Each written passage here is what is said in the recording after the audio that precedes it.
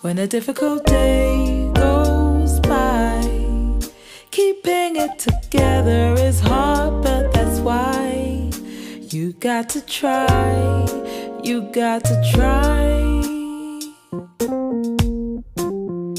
And when there's a thundering storm outside, underneath the covers you huddle and hide. Open your eyes, open your eyes. It's the truth, it's the truth, it's the true kind of love.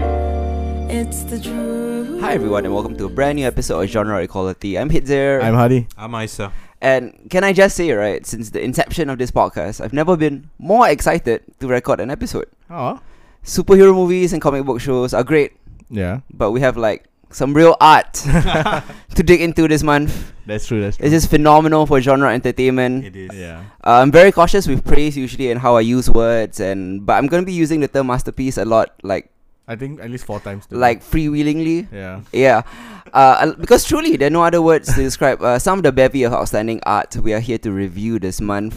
And as luck would have it, a lot of them share themes actually. 2 of them are gorgeous titles about climate change, Yep. gorgeously crafted, which are Dark Crystal, Age of Resistance, and Weathering with You.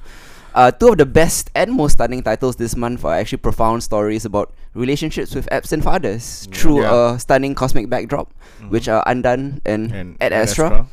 Plus, we review some Scandinavian folk horror from the director of Hereditary, heartfelt animated musical, not Current Tuesday. We're talking about Steven Universe here, The Return of Pennywise. I'm going to be talking about a scary French horror series in quick hits, Victorian steampunk fantasy, and of course, Young Justice Outsiders, and lots more lah. But let's kick off with the first title that popped up chronologically on Netflix. It is The Dark Crystal: Age of Resistance.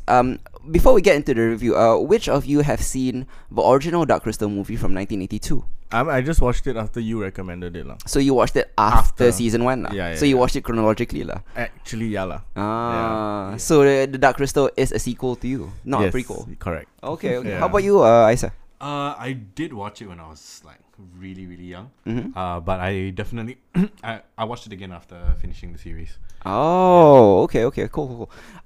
So the Dark Crystal of Age of Resistance, as I mentioned, is a prequel to the Jim Henson classic from 1982 called The Dark Crystal. Although, most of you probably know his work from Sesame Street and The Yes. Muppet Show. Yes. The late, great Jim Henson's most personal project, according to himself, was The Dark Crystal, which was an audacious fantasy film populated by lots of puppets and built on a scale like never before, even by his own standards. Yeah. Now, 37 years later, that's a long time. Thanks to his daughter, Lisa Henson, and Netflix comes this meticulously crafted and a beautifully faithful prequel to Henson's most cherished world. Yeah. Age of Resistance is a sweeping production. It's grand and gorgeous, and it's an epic that doesn't just stay faithful to the original spectacle look. It also stays faithful to its rich lore. It enhances Henson and Frank Oz's vision with heart and wonder. But sadly, this awe-inspiring series will have to tackle 2 daunting obstacles before audiences can even choose to experience it. Yeah. Firstly, there are many unfamiliar with the cult classic, may have been forgotten through time. It wasn't really a box office success or anything. That's easily overcome because the show is engaging and evocative enough to wow first-timers, and doesn't. It's not necessary to watch the Dark Crystal before you watch this. Yeah. The second problem is a little harder to solve.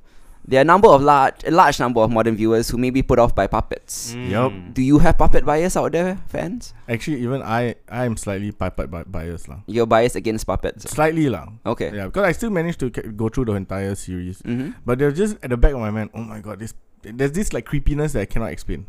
Yeah, I still enjoyed everything lah, but yeah, there's the bit of that. Oh, it's so creepy. Yeah, how about you, Isa? Yeah. I don't think for me it was puppet bias as much as the fact that I'm used to a particular polish. Okay. Right, that comes there, and I felt like the puppetry, especially in the beginning, took me a while to adjust to the fact like in my head I knew that okay, you know, it's gonna be puppets.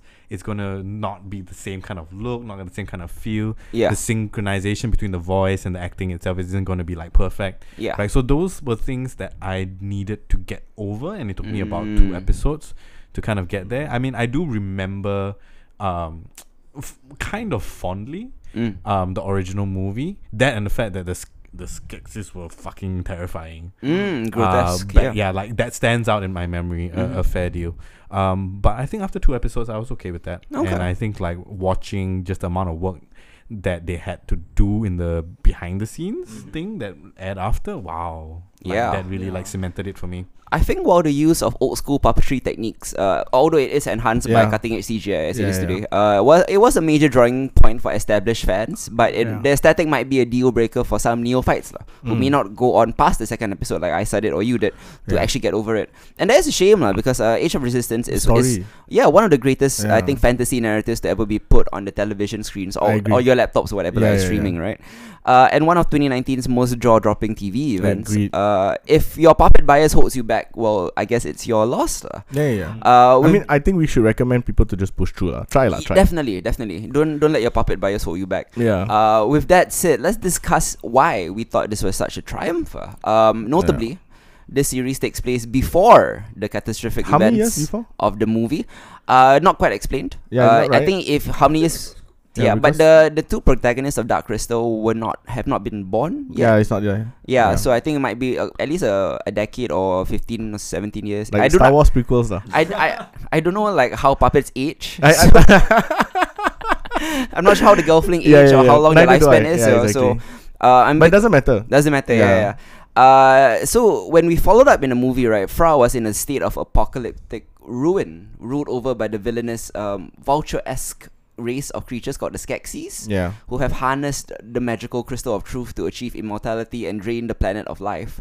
Over 10 episodes, Age of Resistance tells the story of how a paradise became poisoned, building out Dark Crystal's mythology to explore the Skeksis' descent and the noble rebellion led by an elven-esque race called the Gelfling. Definitely. Yeah. The world building here is exemplary. While the peaceful and earnest Gelflings were almost extinct in the film, except for 2, the series is set in a time when they were abundant, There are 7 plentiful. clans and all. I know, and it takes great care to immerse us into their matriarchal societies, Yep. delving deep into a myriad of belief systems, cultures, and even prejudices.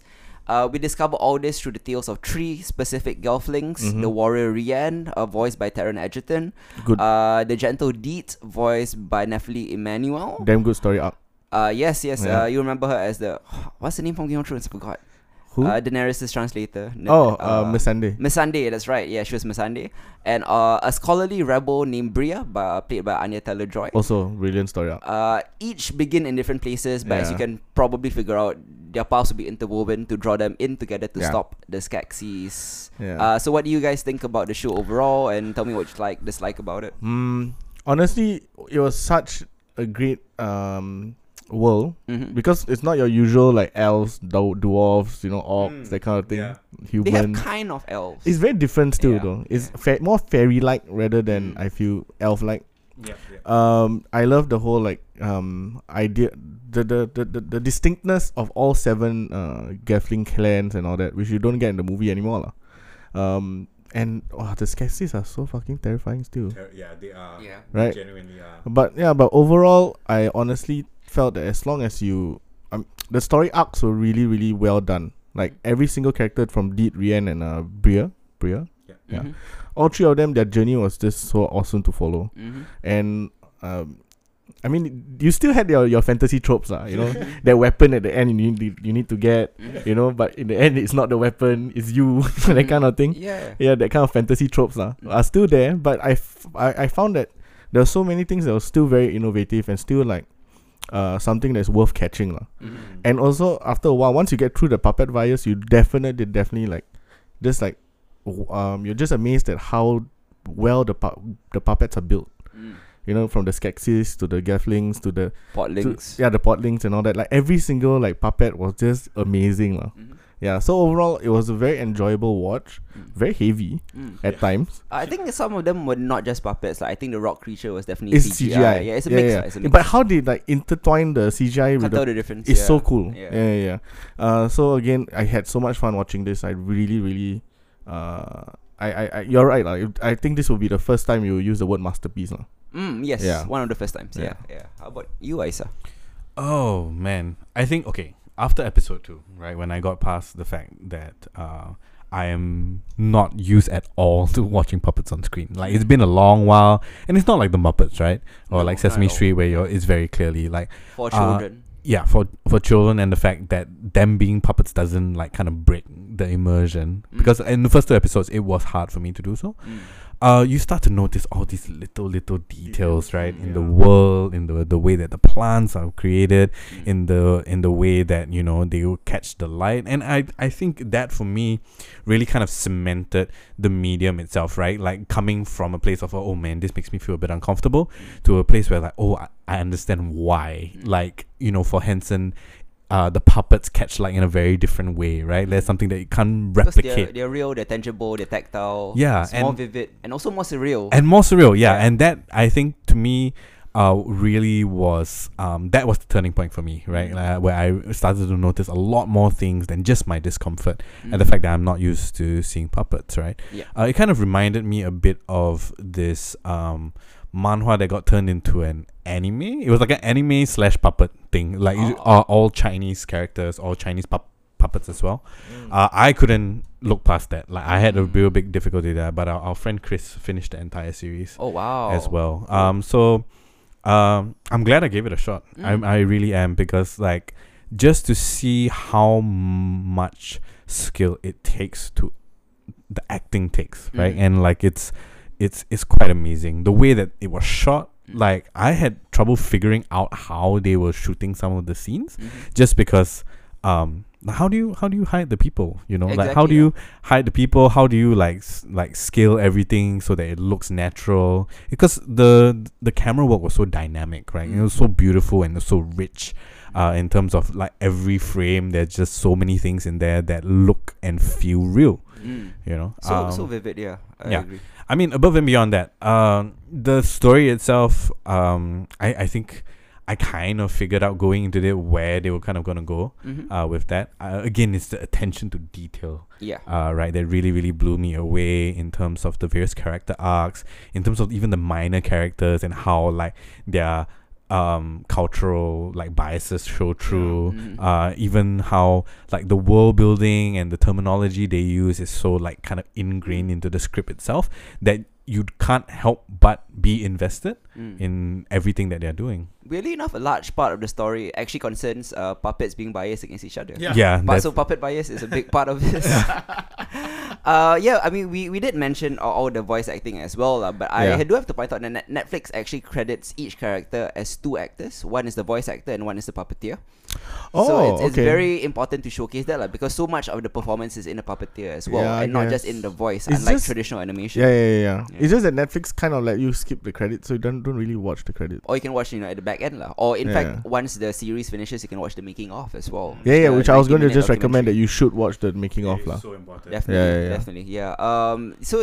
Superlative voice acting, sublime puppetry combines to make a really great show. All the creatures are great. The podlings are great. The Aerophim, I think, are mostly CGI. Yes. These are the Borg-like spiders that you Yes, encounter.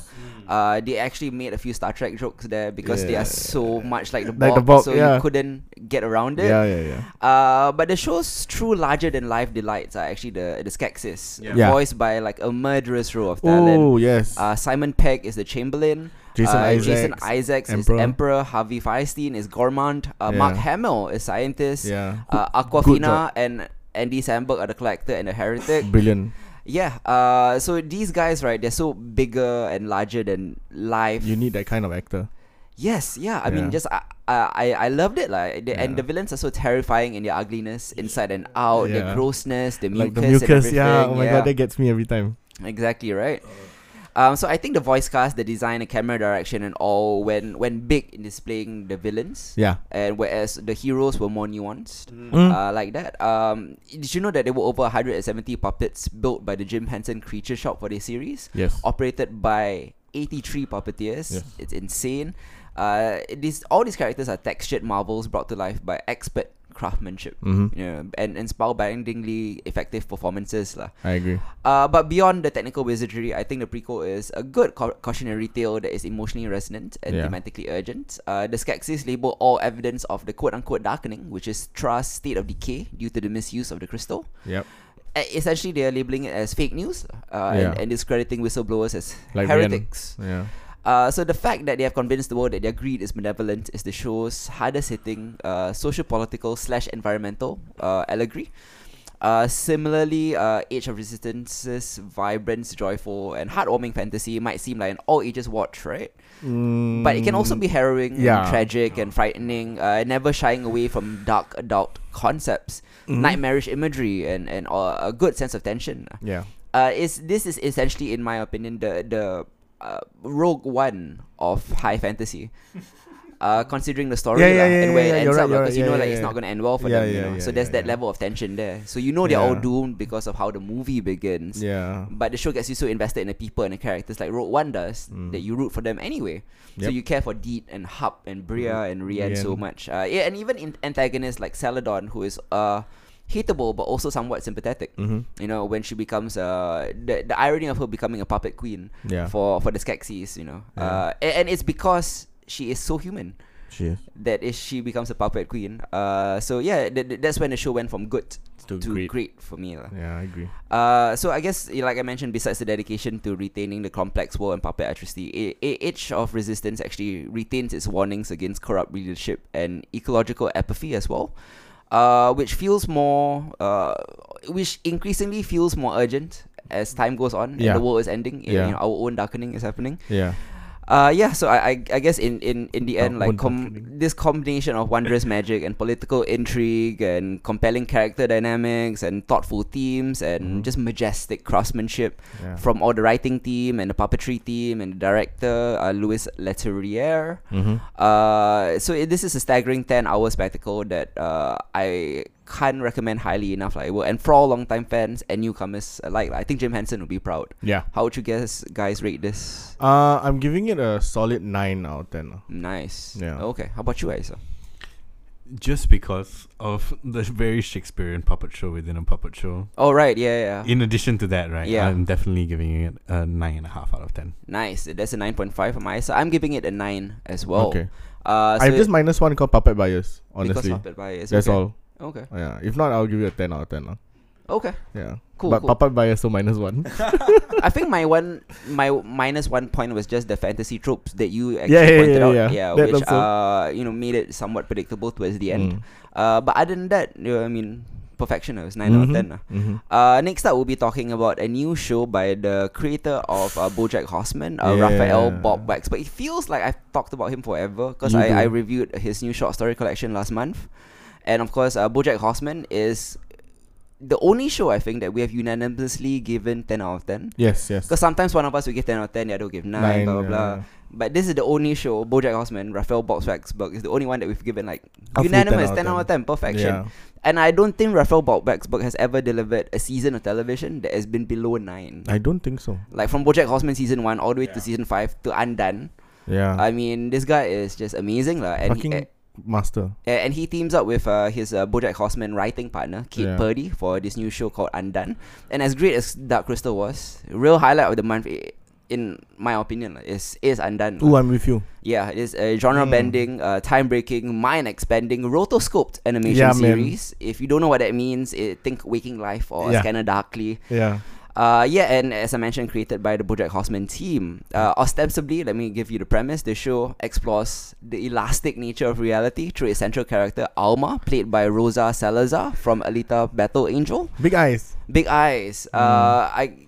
I mean, I love her, But we haven't. I have never actually seen Seen her her- like act without Something- without mocap yeah, or without without mocap or- rotoscope. yeah, You know, yeah. she's obviously a great actress. We've She seen is. it, you know. But Yeah. you know, maybe one day I'll see her act without the gimmicks. Yeah. So after Alma gets into a near fatal car accident, she discovers she has a new relationship with time and tries to use this ability to find out the truth about her father's death. And the dad is played by Saul Goodman himself, Yes. Bob Odenkirk. Mm-hmm. While the premise is interesting, the show is so much more. Yeah. It's beautifully surreal, and I want to use the word painterly in its aesthetic in Yeah, the makes series. sense. Yeah, it's a visual marvel set in a celestial landscape of set inside one girl's damaged consciousness. Yeah. Or is it? We don't know. don't You know. know. So the way Undone inventively blends and drifts from reality to memory to delusion is To such dreams. to dreams. Yeah, it's such a Yeah. sensory trip, but it's all emotionally grounded by a very powerful human story of mental illness, Yeah. self-loathing, Yeah. complicated relationships, ingrained family trauma, existential malaise. Mhm. BoJack fans know that these are familiar themes for Kate Purdy and Raphael Bob Waxberg, considering episodes like season 4's Alzheimer's episode Time's Arrow, which is actually the most reminiscent Yeah. that the show is, Yeah. and also season 5's drug-fueled Trip, the showstopper, Mhm. where he ends up, choking his co-star, her co-star. Spoiler alert, sorry for BoJack season 5. So these two episodes were actually collaborations from both of them, and you could kind of see the Can kind genesis of tell- the show. Yeah. That team up again finds, I think, profound success here in its heady exploration of difficult and painful subject matter. Mhm. Yes, this hallucinogenic trip through time and reality is beautifully animated, and yes, its narrative is wonderfully written. It is. But through all the visual and structural flourish, the writers ground everything in the mess that is the human condition. I think I really like Alma. She's smart and funny and relatable, but she's also an asshole. Yep.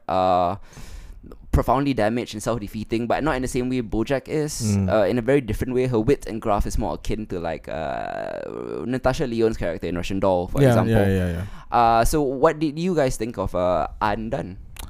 Well, first of all, it's an easy watch. It's only 8 8 episodes. of 20 minutes. Right, 20 yeah, you minutes. can get through it in 3 hours Yeah. or less.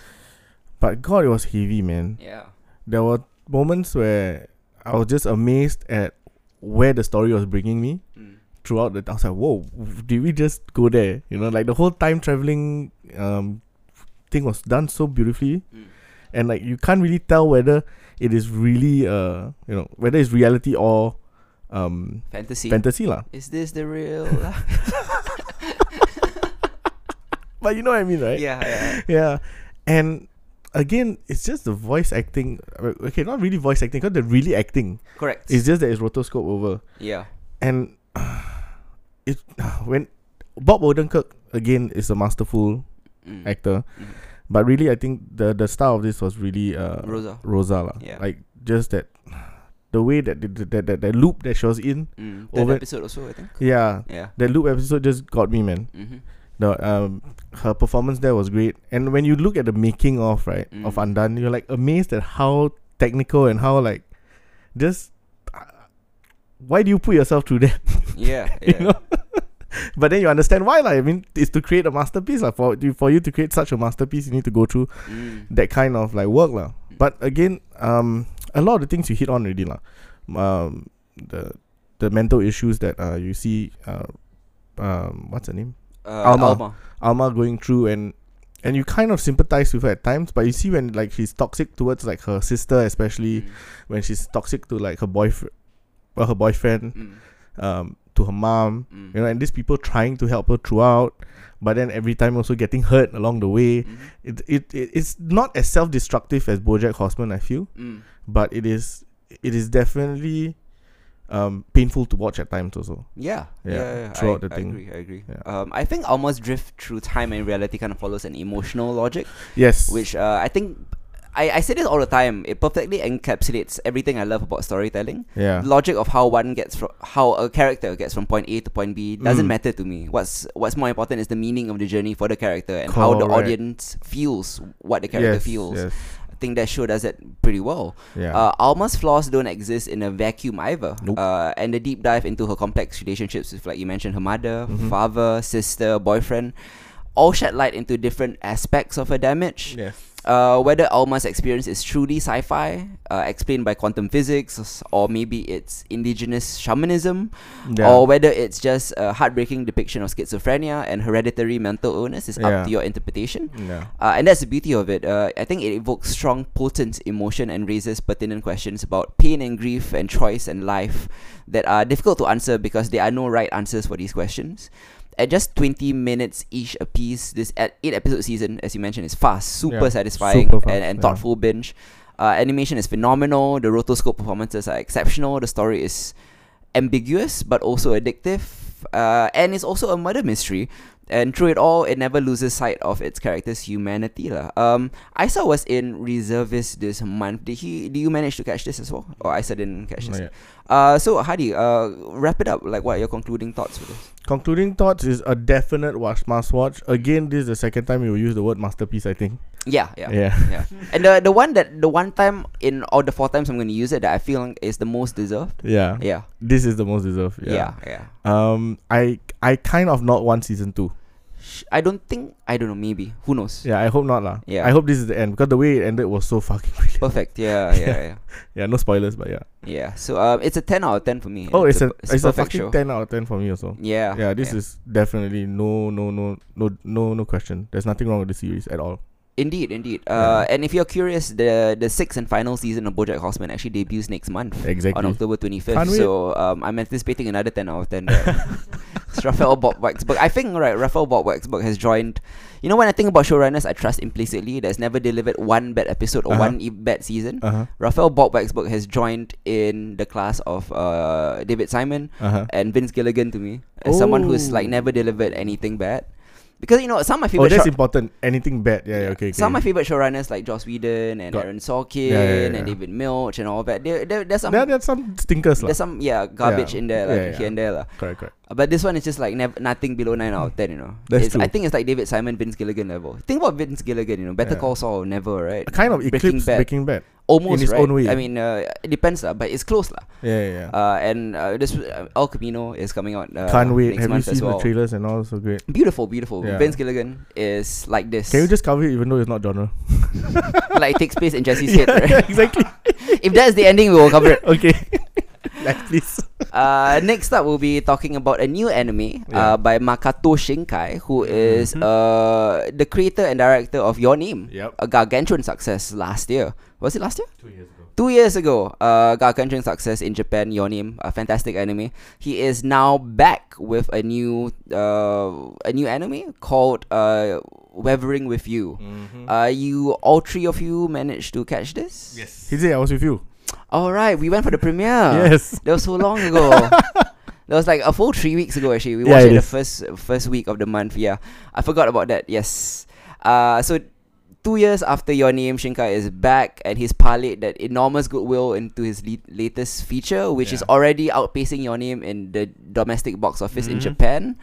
It is set in an alternate version of Tokyo, plagued by endless torrential rain. It follows the stormy love story between a teenage runaway named Hidaka and a young orphan named Hina with the supernatural ability to conjure sunshine. Much like Your Name, Weathering with You draws us into a compelling love story first, backdropped by traditional Shinto elements and fantasy characteristics, before breaking our hearts. Hodaka and Hina's relationship is easy to root for, while the film's themes of environmental concern explores why humans might be unwilling to make necessary sacrifices in order to stem ecological disaster. The tug between rain and sun and selfishness and selflessness is the same thing, and dazzlingly animated. I think the animation is really gorgeous. It might actually be prettier than Your Name. Yes. Just in terms of just aesthetically lah, superficially. The photorealistic cityscapes and the magical sequences. I think perhaps is brave dystopian climax and vague messaging might be divisive, but we'll get into that later. But I think the film's love story and humor and gushing emotion and stunning imagery and the killer Radwimp soundtrack yet again will almost certainly sweep you off your feet lah. What do you guys think about this movie as a whole? When I didn't fall asleep. Because remember the last time I watched, whenever I watch anime stuff, I always this kind of story I always fall asleep. You were fell asleep during Your Name? No. The other one. The other one. Oh, yeah. What was it? I can't remember lah. The one with the fox and all that stuff. Mm-hmm. The one in the house with the girl and the little boy. Mm-hmm. So anyway, I was awake throughout this entire thing. I was at awe at everything that was happening. The great cameos that happened, and then the whole place like this went into this rapturous applause. Yeah, we won't spoil the cameos, but Yeah, they're a big deal. Yeah. And the geographical fantasy was kind of cool, like having this whole cloud thing, you know, like the cloud fantasy world. Yeah. Mm-hmm. Yeah, but it was just so beautifully drawn, you know. A lot of things that you hit on already. But I was really intrigued by the chemistry between the two characters, and how invested I was in their story lah. I mean, I didn't agree with a lot of the things at the end, but yeah, you know. But I understand why. But I understand lah, you know, they're how young they are and all that. You know, you're gonna do stupid things lah anyway. Yeah. And the whole idea of love triumphs over everything, you know. So lame. Over the environment, apparently. Yeah. But okay lah, you know. Yeah, okay sure. lah. Yeah, but overall I had such a blast watching this. Yeah. I mean, I usually like my anime with a lot of action, a lot of blood, a lot of big fights and all that stuff. You know, like Vinland Saga or something. Exactly. But so this is an interesting change of pace lah. And it's a love story. Exactly. Yeah, but there are a lot of love animes. Yeah, but it's not my thing, ma. I don't really watch it right. that often. Yeah. Yeah, so when I watched it and I was surprised at how much I enjoyed it, it kind of just blew my mind lah. Yeah. Right. But it's so beautifully drawn, really. I cannot I love how artistic the three things that we've talked about, you know. Yeah. From Dark Crystal to Undone and to this. Yeah. Just how well everything Oh, we still have more to go. Yeah, But, I know. Before that, let's go to the king of the anime corner. Isa Fong, what do you think of Weathering with You? I'm gonna do like a short tangent to this, right? One of the things that I watched very early on as I got into anime that really blew me away was the rain scene in the Cowboy Bebop movie. I think that was one of the moments that kind of cemented for me what the medium could actually do. And this was way back when, right? Yeah. So for an entire movie to be able to do rain scenes one after another, never get it tired, always look beautiful, always look dynamic, and always look like I felt cold in the cinema, you know, like literally, even though it was a ridiculously hot day outside. We're talking about Toy Story's for opening rain scene also, but think about that in 2 hours. And it was just like perpetually, right? You're just drenched. The screen is drenched in rain. Yeah. And for them to be able to animate all of that is a testament to how far the medium has come. And I think like how well they have used technology to kind of like further, you know, the medium itself. In terms of, I mean, it is beautiful and whimsical in a way that Your Name is not. I think where it's heavy and cerebral in Your Name, it is beautiful and whimsical here in Weathering with You. It's tough to compare the enemies. Sure. For what they are, right? Because they're two very different types of stories. It is interesting to see where Shinkai is going to go with this, given the cameos. So I'm interested to see where you've got kind of this fantasy / sci-fi alternate reality going on with... I think it's more fantasy, right? I don't know, because we do have time travel in... Oh, sure. Yeah, you're right. Your Name. Right. Yeah, and now we have weather control. Yeah, you're right. And it has Shinto beliefs and Shinto elements and all that. It's all rooted in that kind of... like...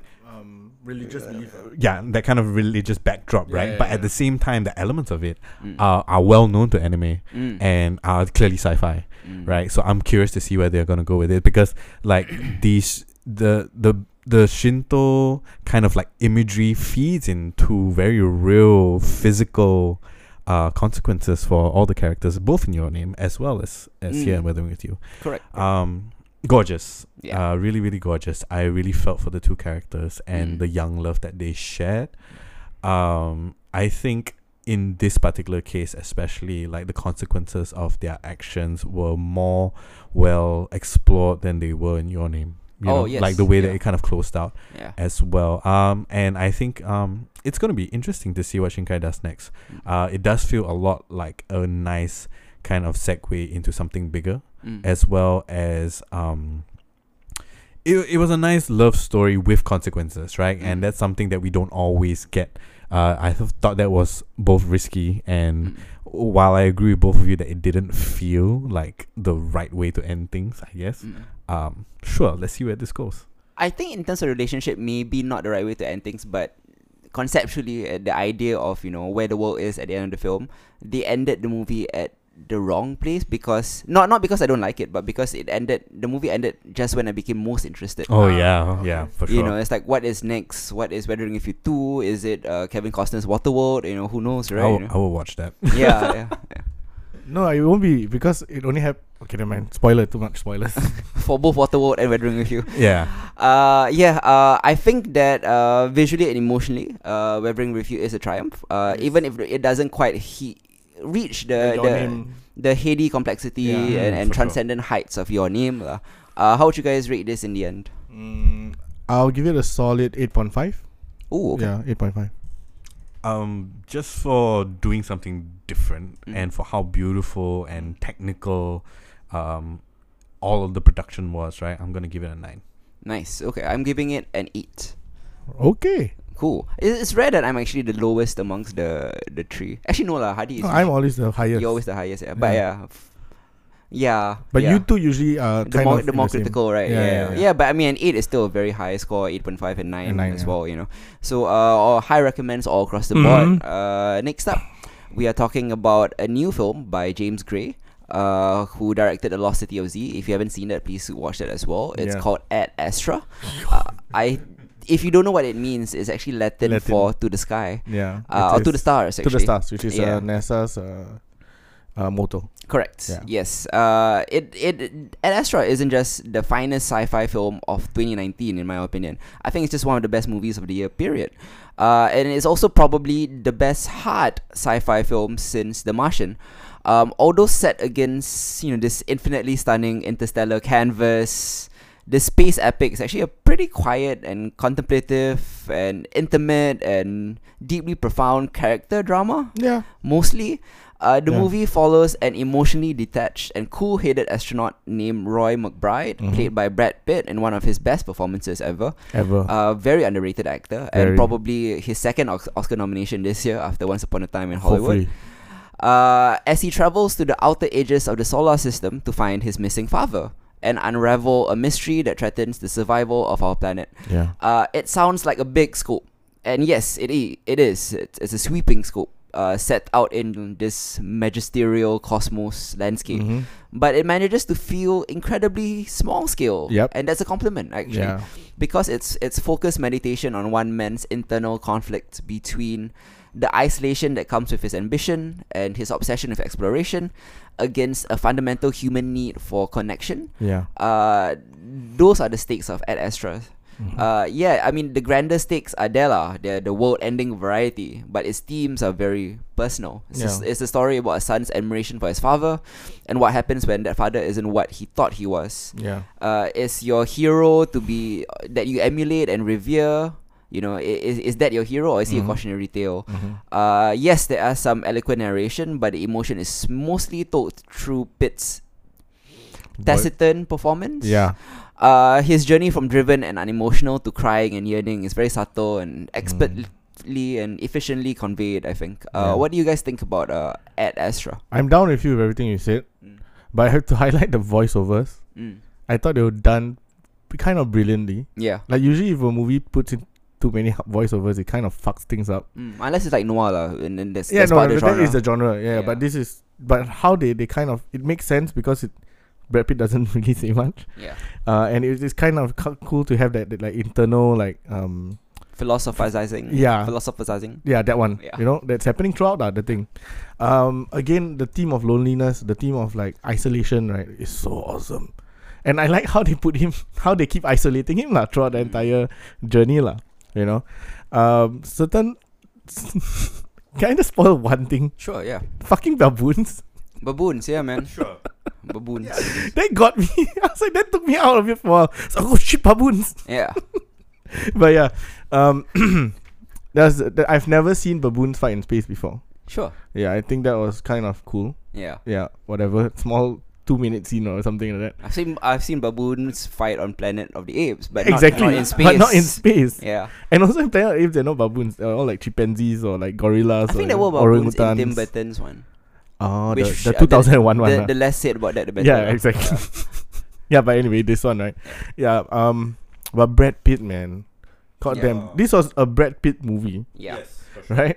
This is not like Once Upon a Time where there's you're sharing with Leo or something like that. This Actually, I is think Brad Pitt is a supporting role in Once In Upon a Once Time, Upon, yeah, which could yeah. get him the Oscar for that and a Yeah. leading nomination for this one. So he could be a twofer next I year. don't mind, man. Yeah. Like he deserves it so well. Like everything that, how he had this control over his face is amazing. Underrated, just because he's so Underrated. pretty doesn't Yeah, mean he can't exactly. act, Just right? because Yeah. he's so good looking. And again, Liv Tyler sending another boy to space. Yeah. You know, the tropes has been going along everywhere.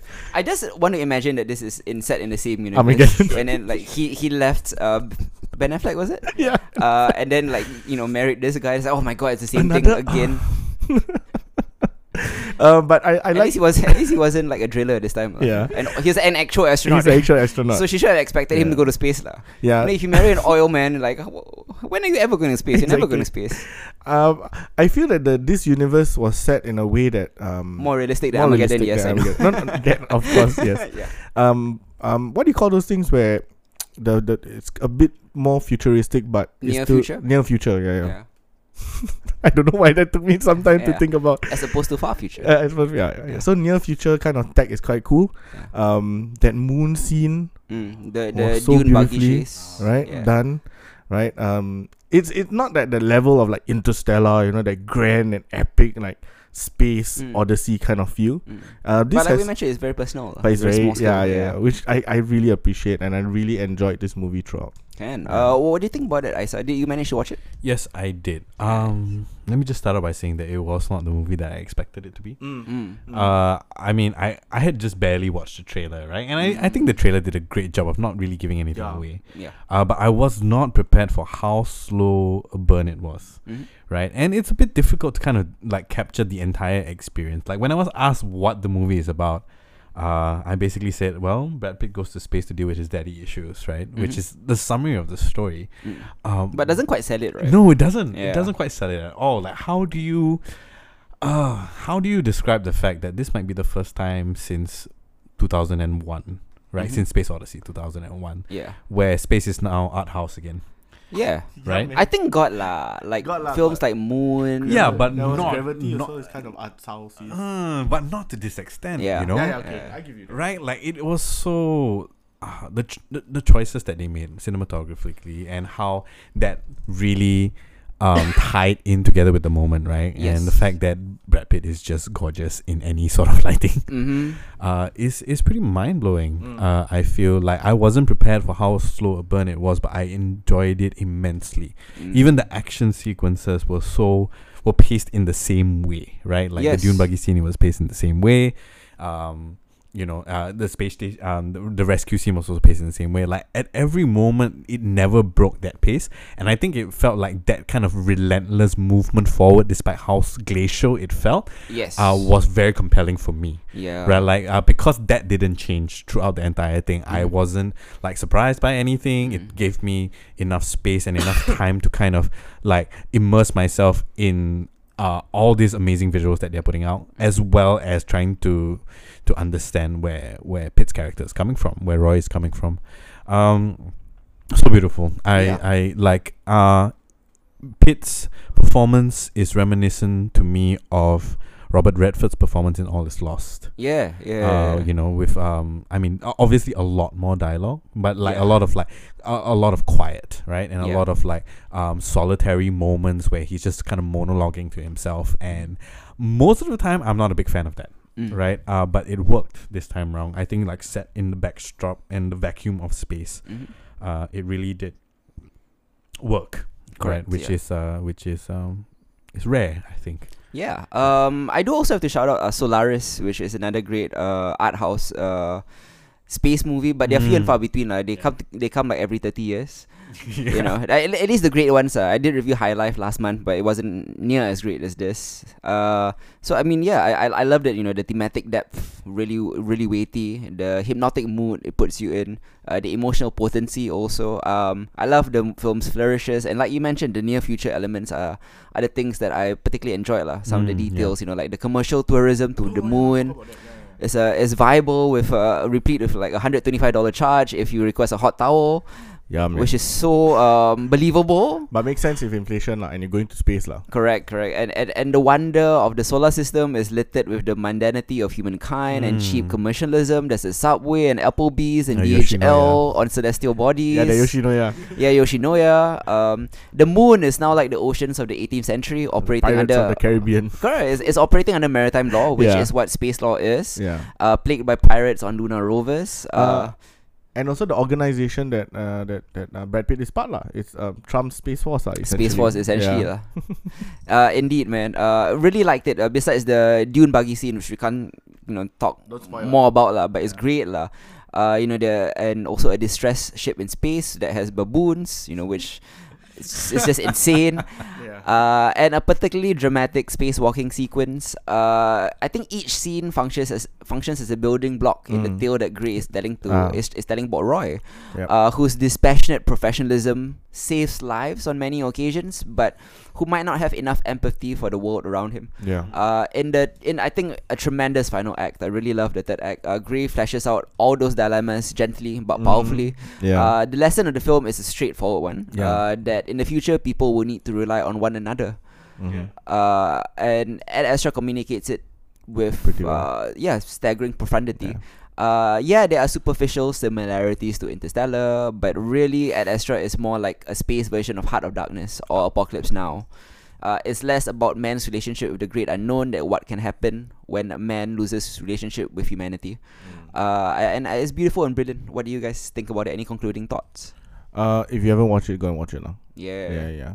You'll be surprised at how it's quite. It feels long, but it's actually not that long, right?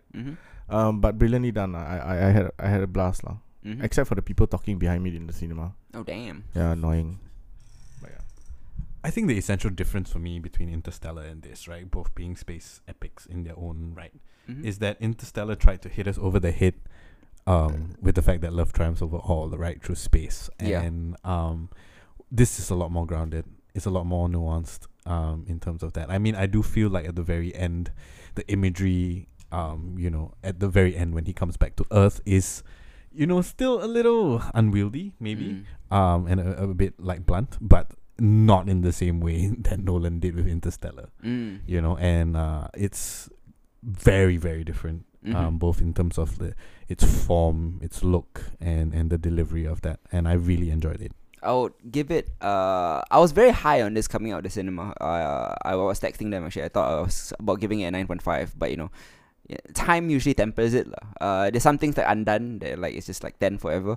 But I kind of lowered it a bit, so I'm giving it an 8.5 out of 10, which is still a huge recommendation. Yeah, it's 8.5 for me too. What about you, Hadi? Same 8.5. Cool. Okay. And once again, truly hope that Brad Pitt at least wins one Oscar next year, either for this or Once Upon a Time in Hollywood, because he really deserves it. This is his year, man.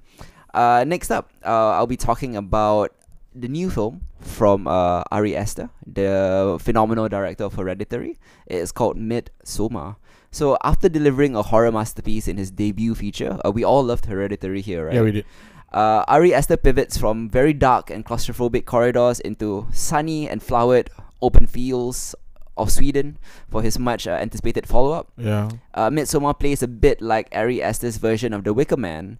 It is part Scandinavian folk horror and part breakup horror. Yeah. It is set in the bright sunlight of a secluded Swedish village. Cool. Do you watch it as well?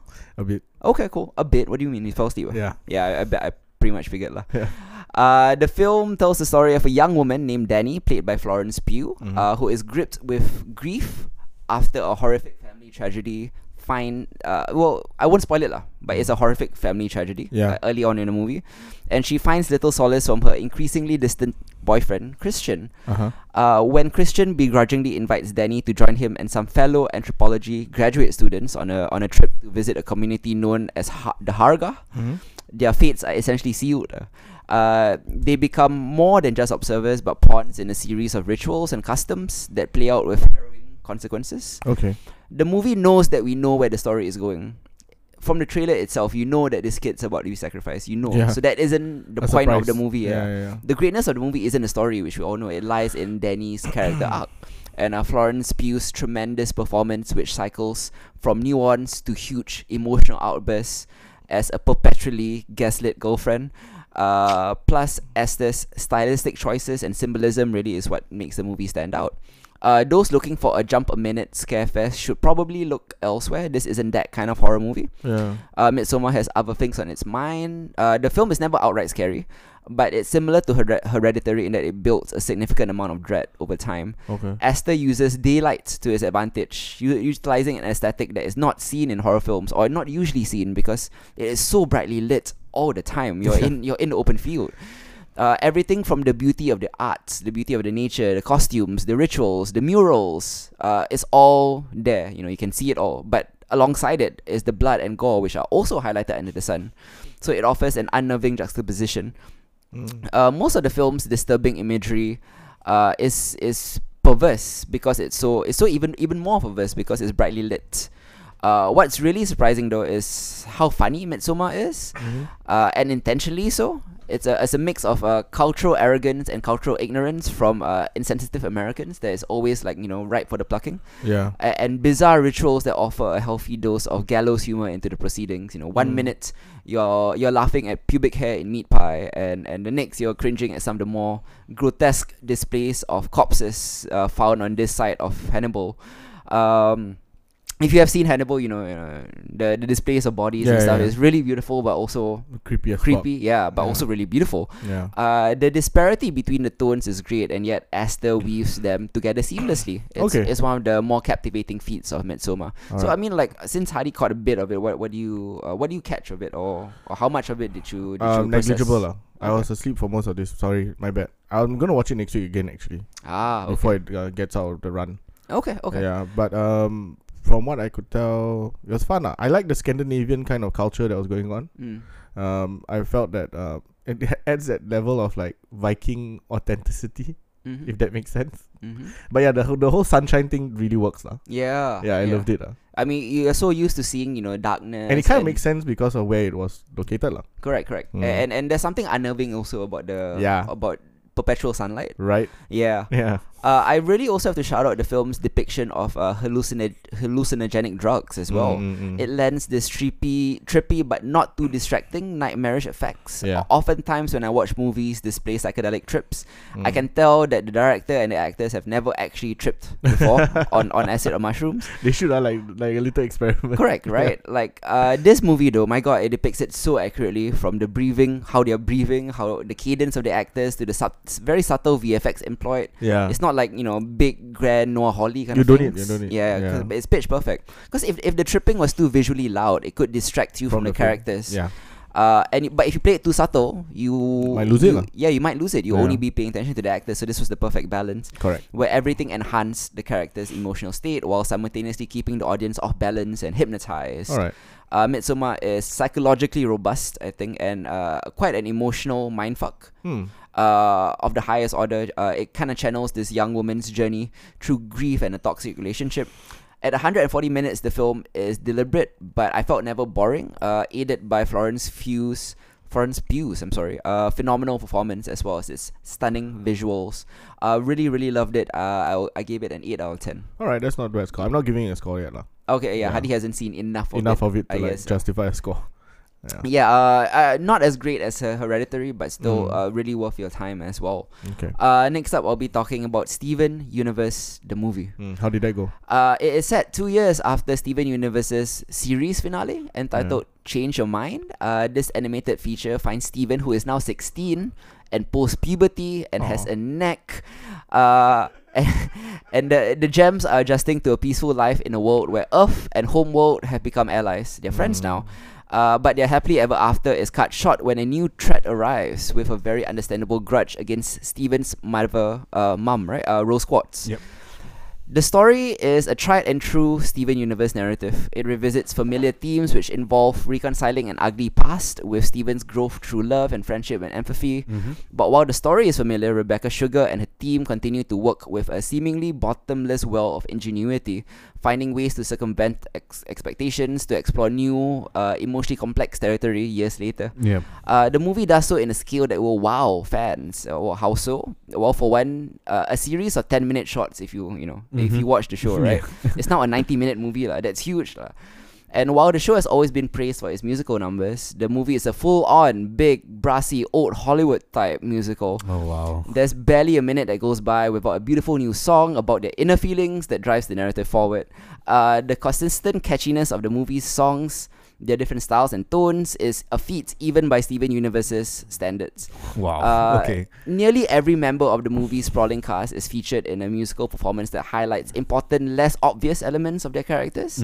These amazing numbers are written by, of course, series creator Rebecca Sugar, series composers Ivy and Surashu, alongside Estelle, Amy Mann, Chance the Rapper, James Fulton Roy, and a lot of other people. And they all feel like a concentrated effort to elevate Steven Universe as an explicitly musical endeavor this time. It's an effort that works really, really well.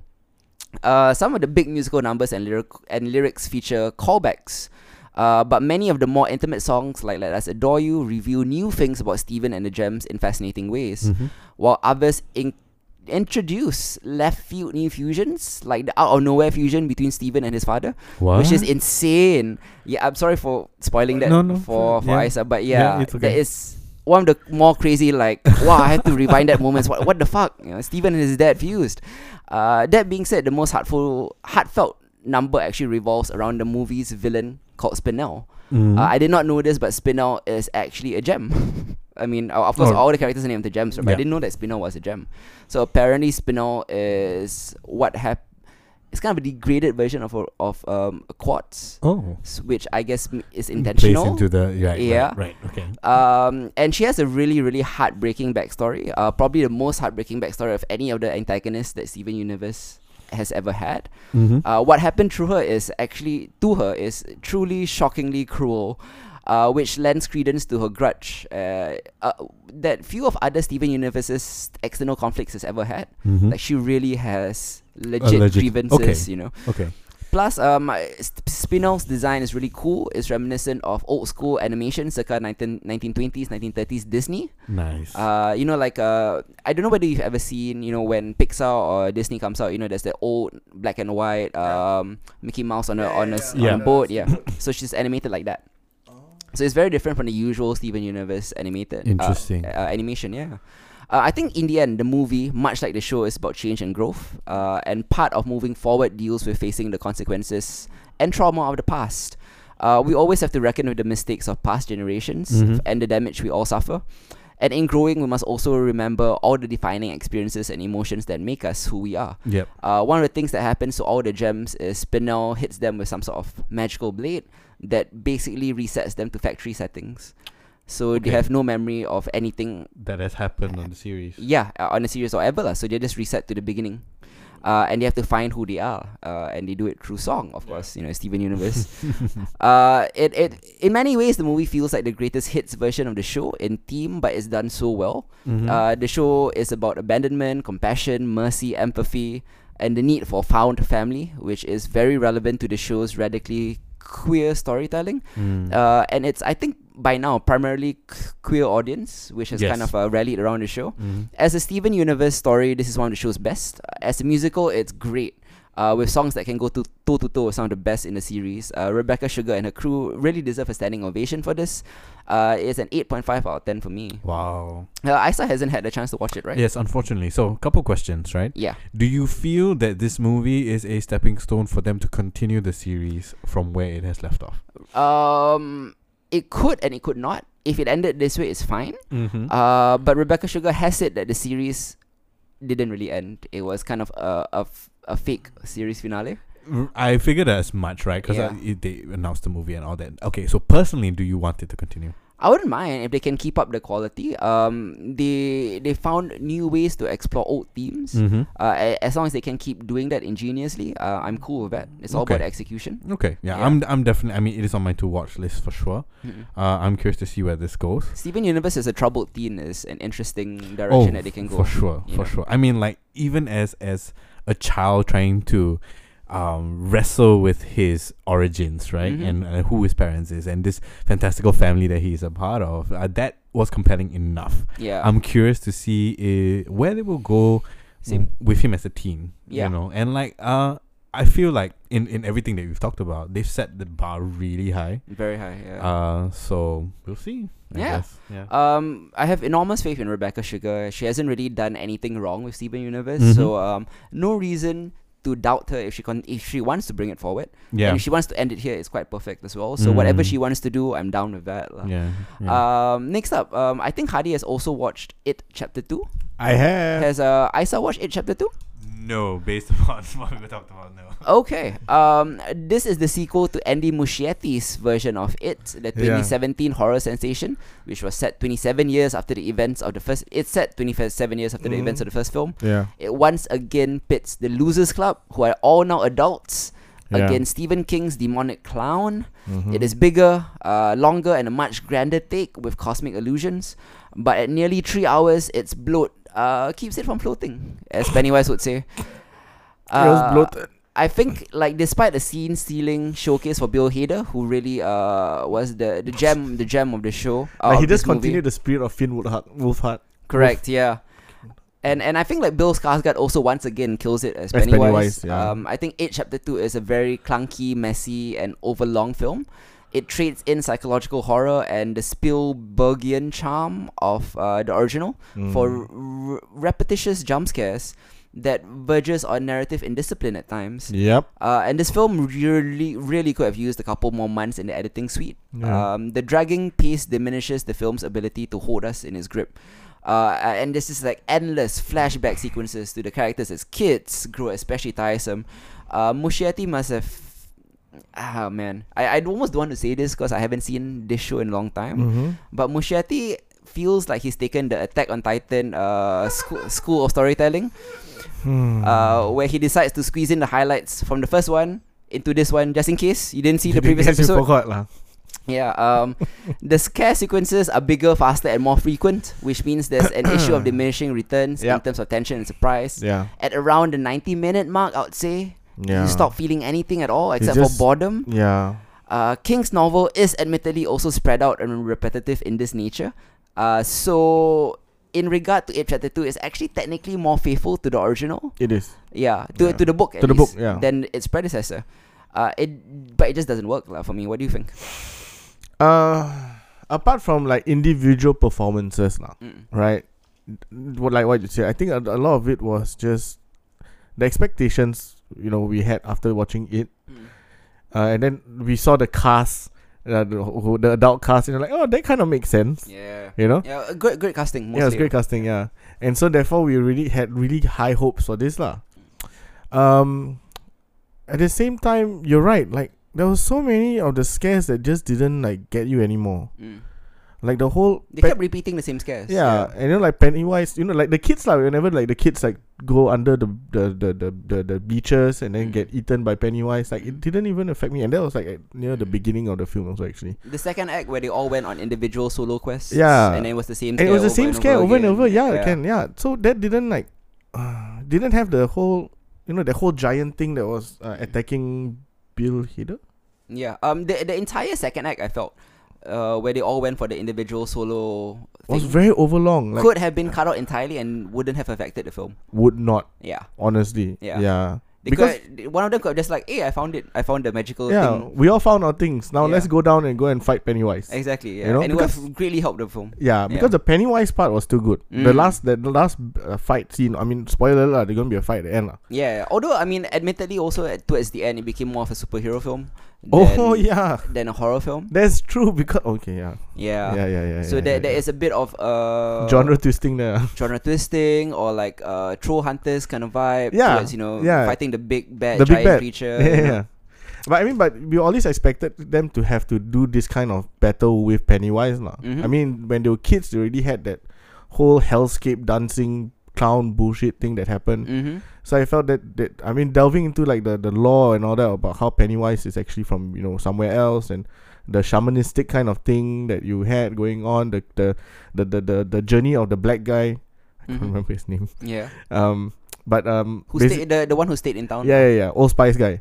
Yeah. He's the Old Spice He's the from model, the like, if you commercials. didn't know, lah. Not Terry Crews. Not the other Terry Crews. They had the rivalry thing also. But Yeah. anyway, yeah, he did a great job, by the way. Isaiah Washington, I think that's his name. Yeah. Yeah, it was just so long. I kept on sighing throughout the entire movie. I was like, oh my god, seriously. Mm-hmm. Like the one when the girl, what's her name? The redhead. Jessica Chastain. No. I mean the character's name. Jessica Chastain. Jessica Chastain's character when Yeah. she went into the old house Beverly. again. Beverly, yes, Yeah. nice one. Yeah. Yeah, you know, it didn't feel it. We kind of saw it in the first one. Yeah. It is just like, yeah, I don't know. The Yeah. whole she's still in an abusive relationship. She's still. Mm. I- But because she didn't remember the events of the first film, Yeah, because none the of them magic, did, right? So therefore, she fell back into an abusive Yeah, yeah. relationship because that's where she felt comfortable. Yeah, exactly. Which is sad in itself, like, and Yeah. actually quite deep.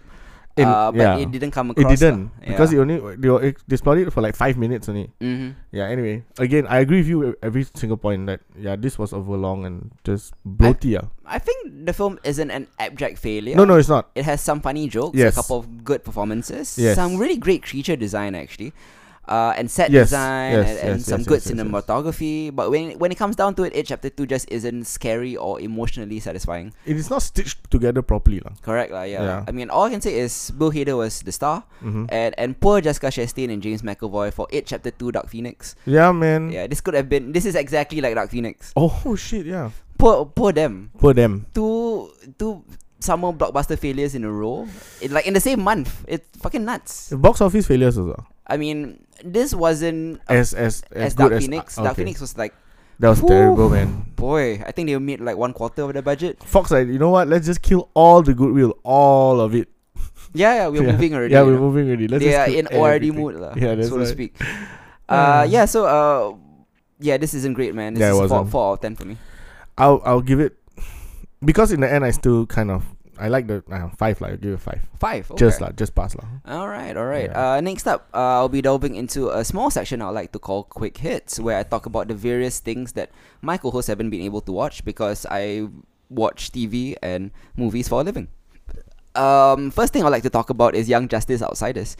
After a 6-month hiatus and 5 years off the air before that, Young Justice returns for the second half of its sprawling third season. Mm-hmm. Outsiders' latest stretch of episodes continues at a very fast pace, offering more adventures for the team and the Justice League as they attempt to stop both the light and apocalypse on the streets and in space.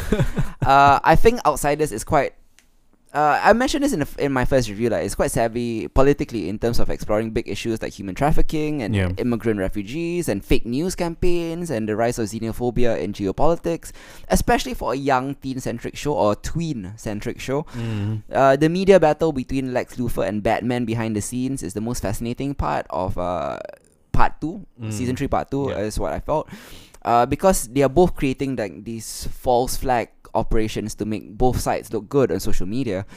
It's expected of Lex, but Batman trying to kind of out-Trump Lex crosses a lot of ethical lines. And of course Batman can do it too if he wants to. It reinforces the idea that Batman values control over morality, and his manipulation of the League and the Outsiders and the covert team almost splits everyone apart. I think Outsiders is more concerned about metahuman ethics than superheroics this season, tackling everything from diplomacy to social media to human rights to eugenics. Yes, there is dark side and the light and granny goodness and the anti-life equation, but those are all just kind of plot devices. I think most impressively the show, sometimes it struggles to do this, but I think in the end it balances its scope and themes and scale, because you do feel lost sometimes, but they always manage to bring you back in eventually. Despite the sprawling characters and the dense storylines. Did you guys catch Young Justice Outsiders? I haven't got the second part yet. Okay. Yeah, me neither. So, Yeah. what do you think, man? There were several points in the series where I felt Young Justice was kind of juggling too many balls in the air, like way too many, like not 1 or 2 more balls in the air, but like 20 more balls in the air than Wow. necessary. Yeah. But there's 20 extra subplots and 20 extra characters. But by the end, I think they stick the landing on all the arcs, Okay. thematically and in terms of the characters as well. They finally finale focused on Brion, who I think had the best arc of the season. Mm-hmm.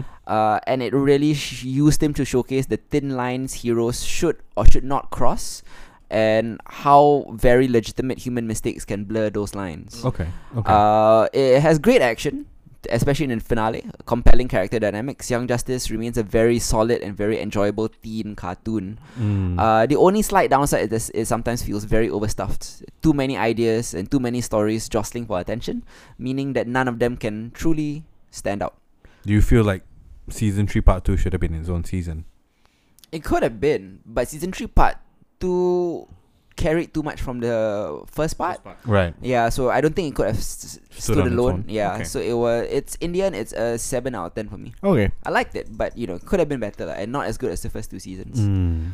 Next up, I want to talk about something that I really liked actually. It's called Marianne. What? Okay, correct. Marianne, correct. Marianne. Did you watch Oh. Marianne? Haven't. I thought you were going to talk about the island. That one I want to talk about. Oh yeah, but that one's the last lah. I'm gonna talk about the good stuff first. But Yeah, the yeah. island is also on Netflix, by the way. Marianne is an 8-episode French production that is now on Netflix. It follows a young author called Emma, who based a famous series of horror novels on nightmares that she's had since childhood. Okay. Despite the acclaim and fame she's gotten, she's decided to stop writing about horror to focus on quote-unquote more grown-up literature.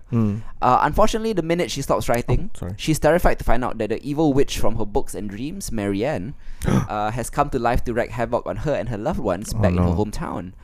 Marianne wants Emma to continue writing her story, and she's possessing and or killing her friends and family back home to compel her to do so. Okay. Now the series isn't as emotionally gripping as The Haunting of Hill House, for example, but that's a very high bar. And it's not high art like Hereditary. But what it is, it's a really effective and really creepy and really atmospheric, straight up traditional horror that does the fundamentals really well. It's back to basics. It's really good scares and a really good story and a really good acting. More than just the frights, the series protagonist Emma is really compelling as a very deeply flawed character. She is almost like I mentioned, once again, Natasha Lyonne in Russian Doll, who happens to be that character is really in right now. Yeah, it is. She's unlikable, but in an interesting way. She's a straight up mess. She's an alcoholic. She's selfish. She's self-destructive, and she's ashamed of some of the really fucked up things she did during her rebellious youth.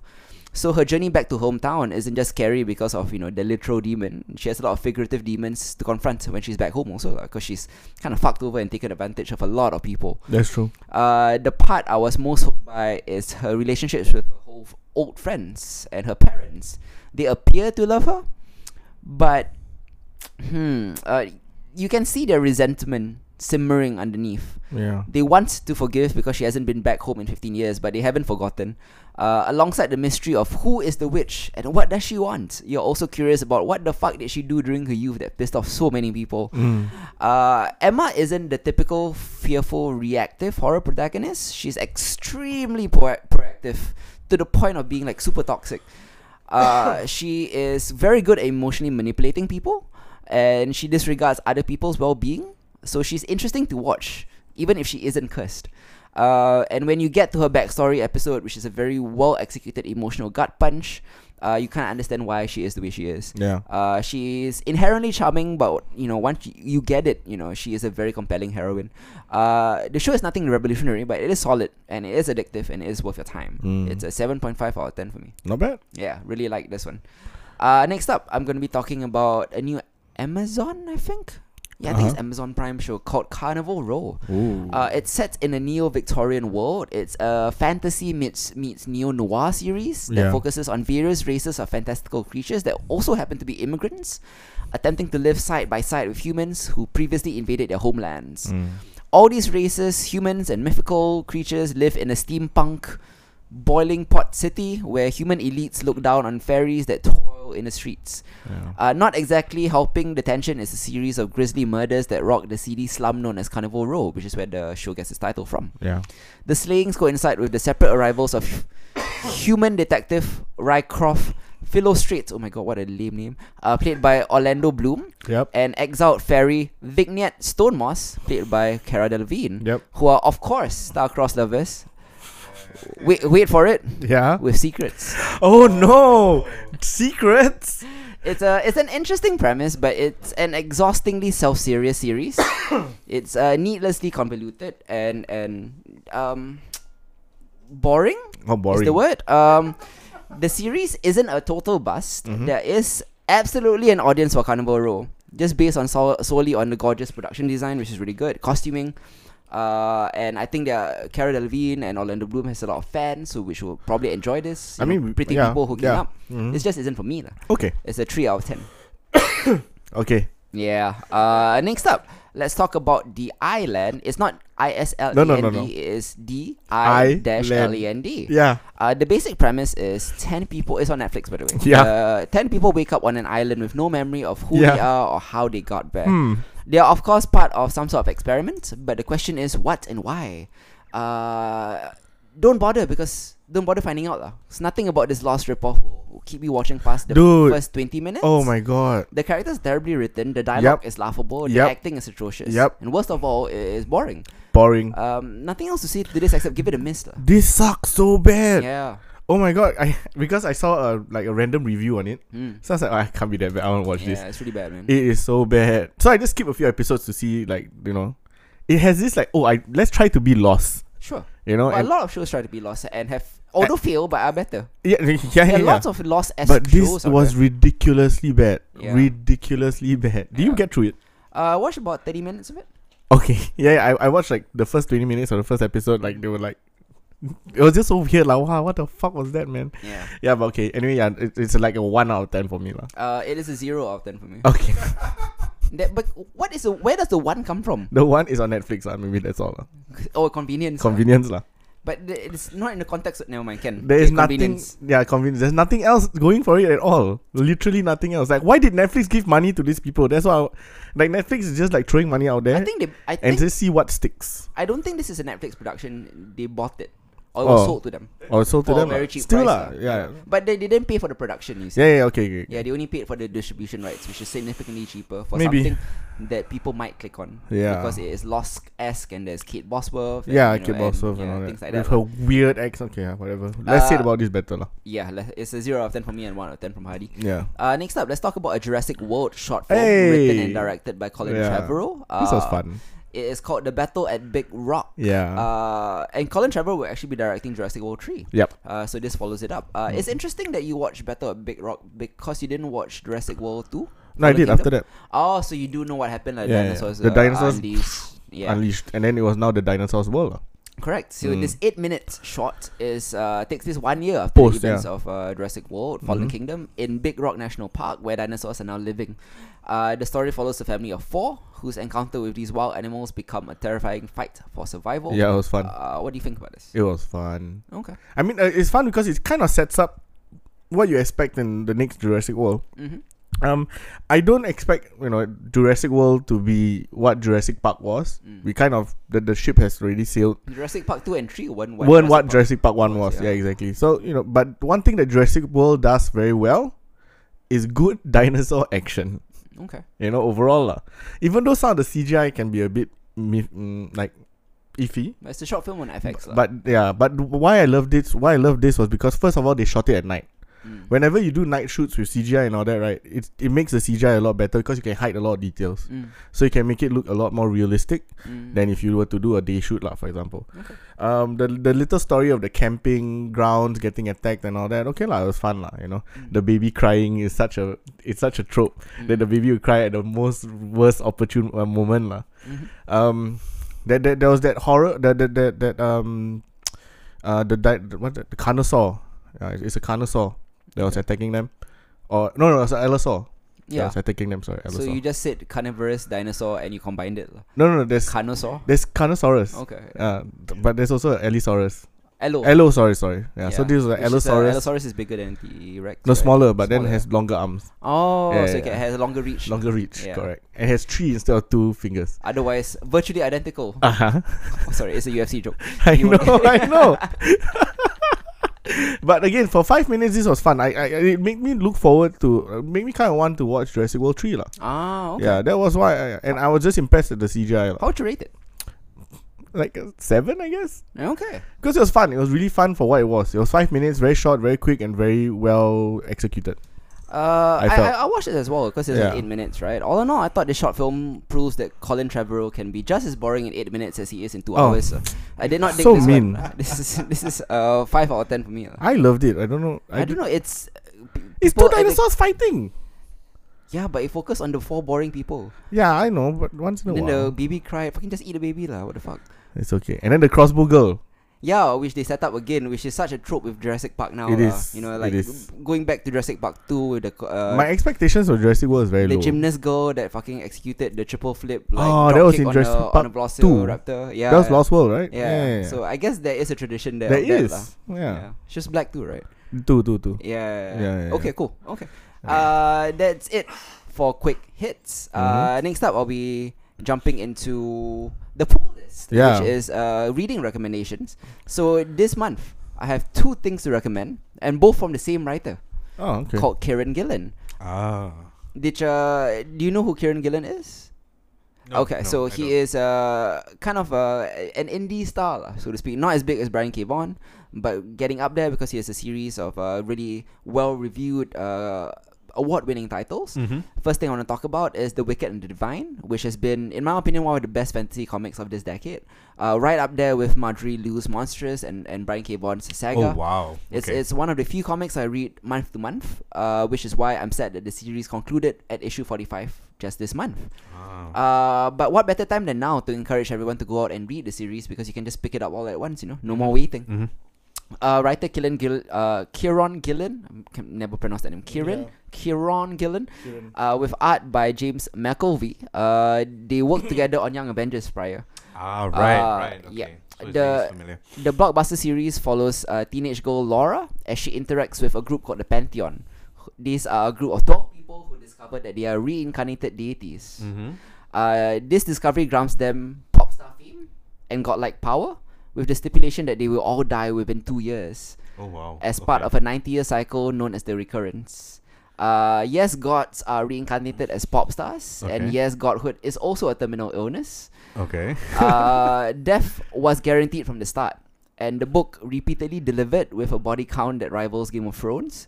The Wow. book's lead, Laura, started out as a fangirl of the Pantheon before ascending to godhood, which is when her life went to just utter shit.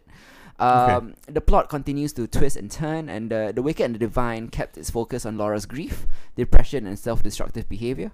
The premise also played with pop cultural myths like the 27 Club, the idea of live fast, die young. Yeah. But as the series progressed, it began to ask hard questions, like what kind of person would buy into these myths? You know, I hope I die before I get old. That kind of myths. Who wants to believe that about themselves? Eventually, Laura starts to ask these questions herself. Godhood, she realized, is a trap, and maybe there was a way out. This is a beautiful book, very, very gorgeously drawn and immensely addictive. I am almost jealous that you people listening to this recommendation will get to read all 45 issues at one go, because I was picking it up week to week, month to month actually, man. And plus there were some gaps in between, took like 3-month breaks and 4-month breaks, Oh, like goodness. Saga does Yeah. and Monstrous does. But unlike other books, there's almost a TV episodic quality to The Wicked and Divine, because it doesn't just tell an engrossing story. It plays with form and style to deliver unique experimental issues. From issue to issue. Right, yeah. So there is one issue where the story is set to a techno beat.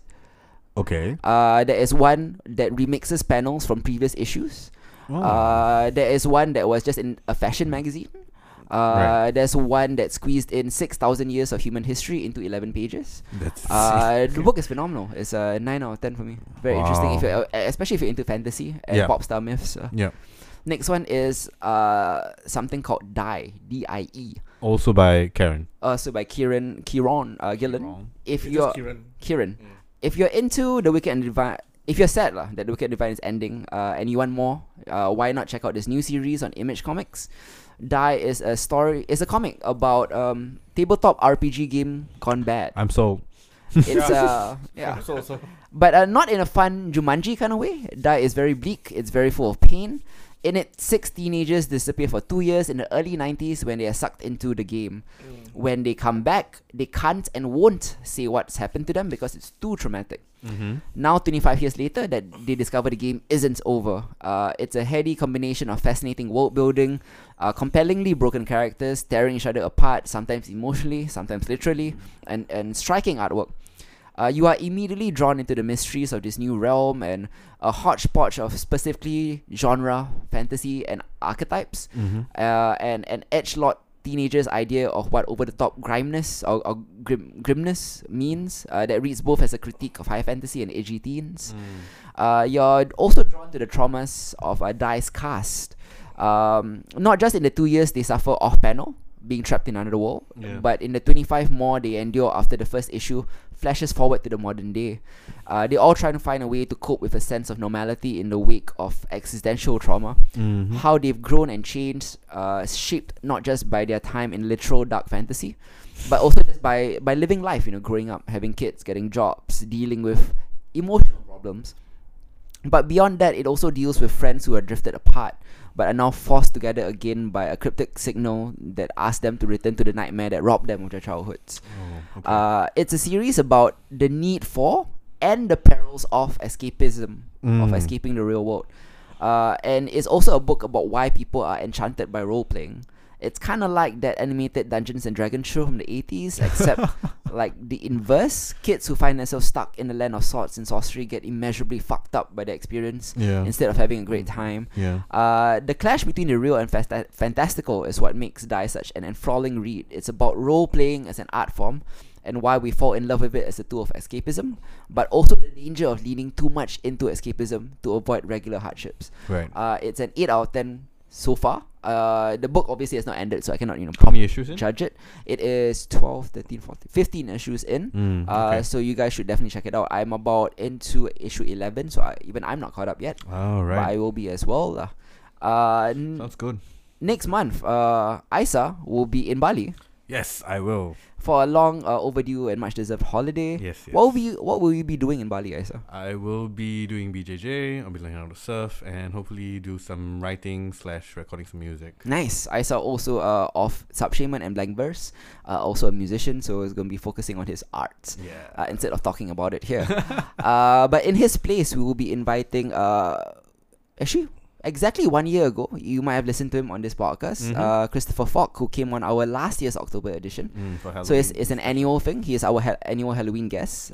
Chris will be joining us to talk about Joker. Me and Hadi will be talking about the first part of the last season of BoJack Horseman, which has been divided into 2 parts. First part will be October 25th. and then January will be part 2. Part 2.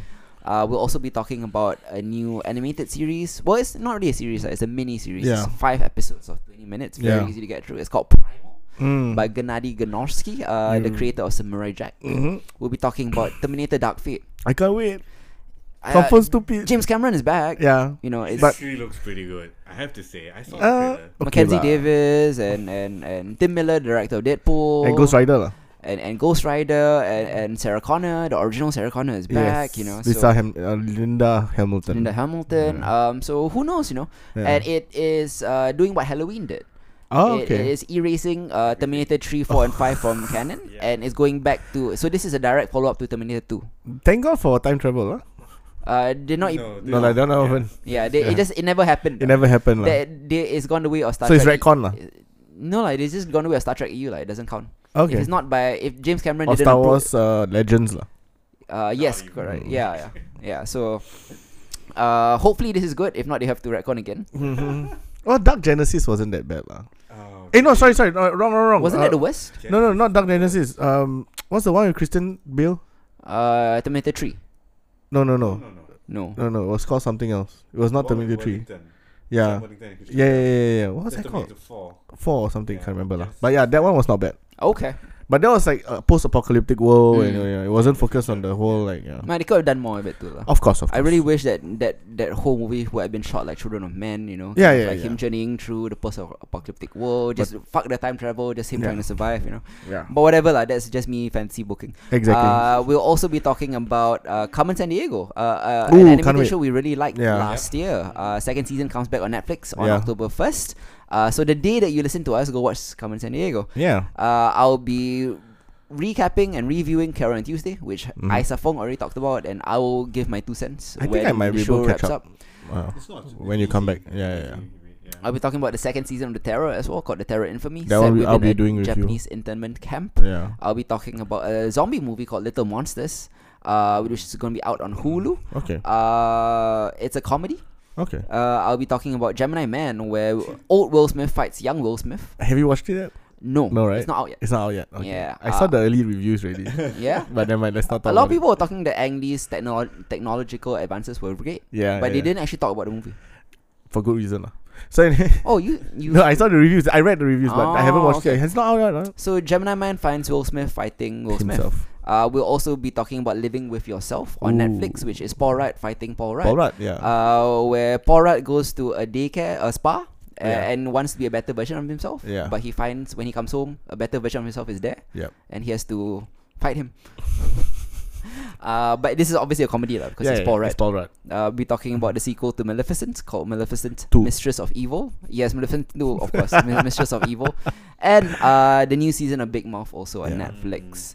I'll be also talking about currently in my last 50 pages, I'm reading The Testaments by Margaret Atwood. Oh, nice. The sequel to The Handmaid's Tale, Mhm. the real one, Mhm. not the Hulu one. Mhm. And also Chris will be recommending a book of his choosing. Nice. So catch us next month. Till then, this has been Hitzer. I'm Hardy. I'm Isa. Goodbye. Bye bye.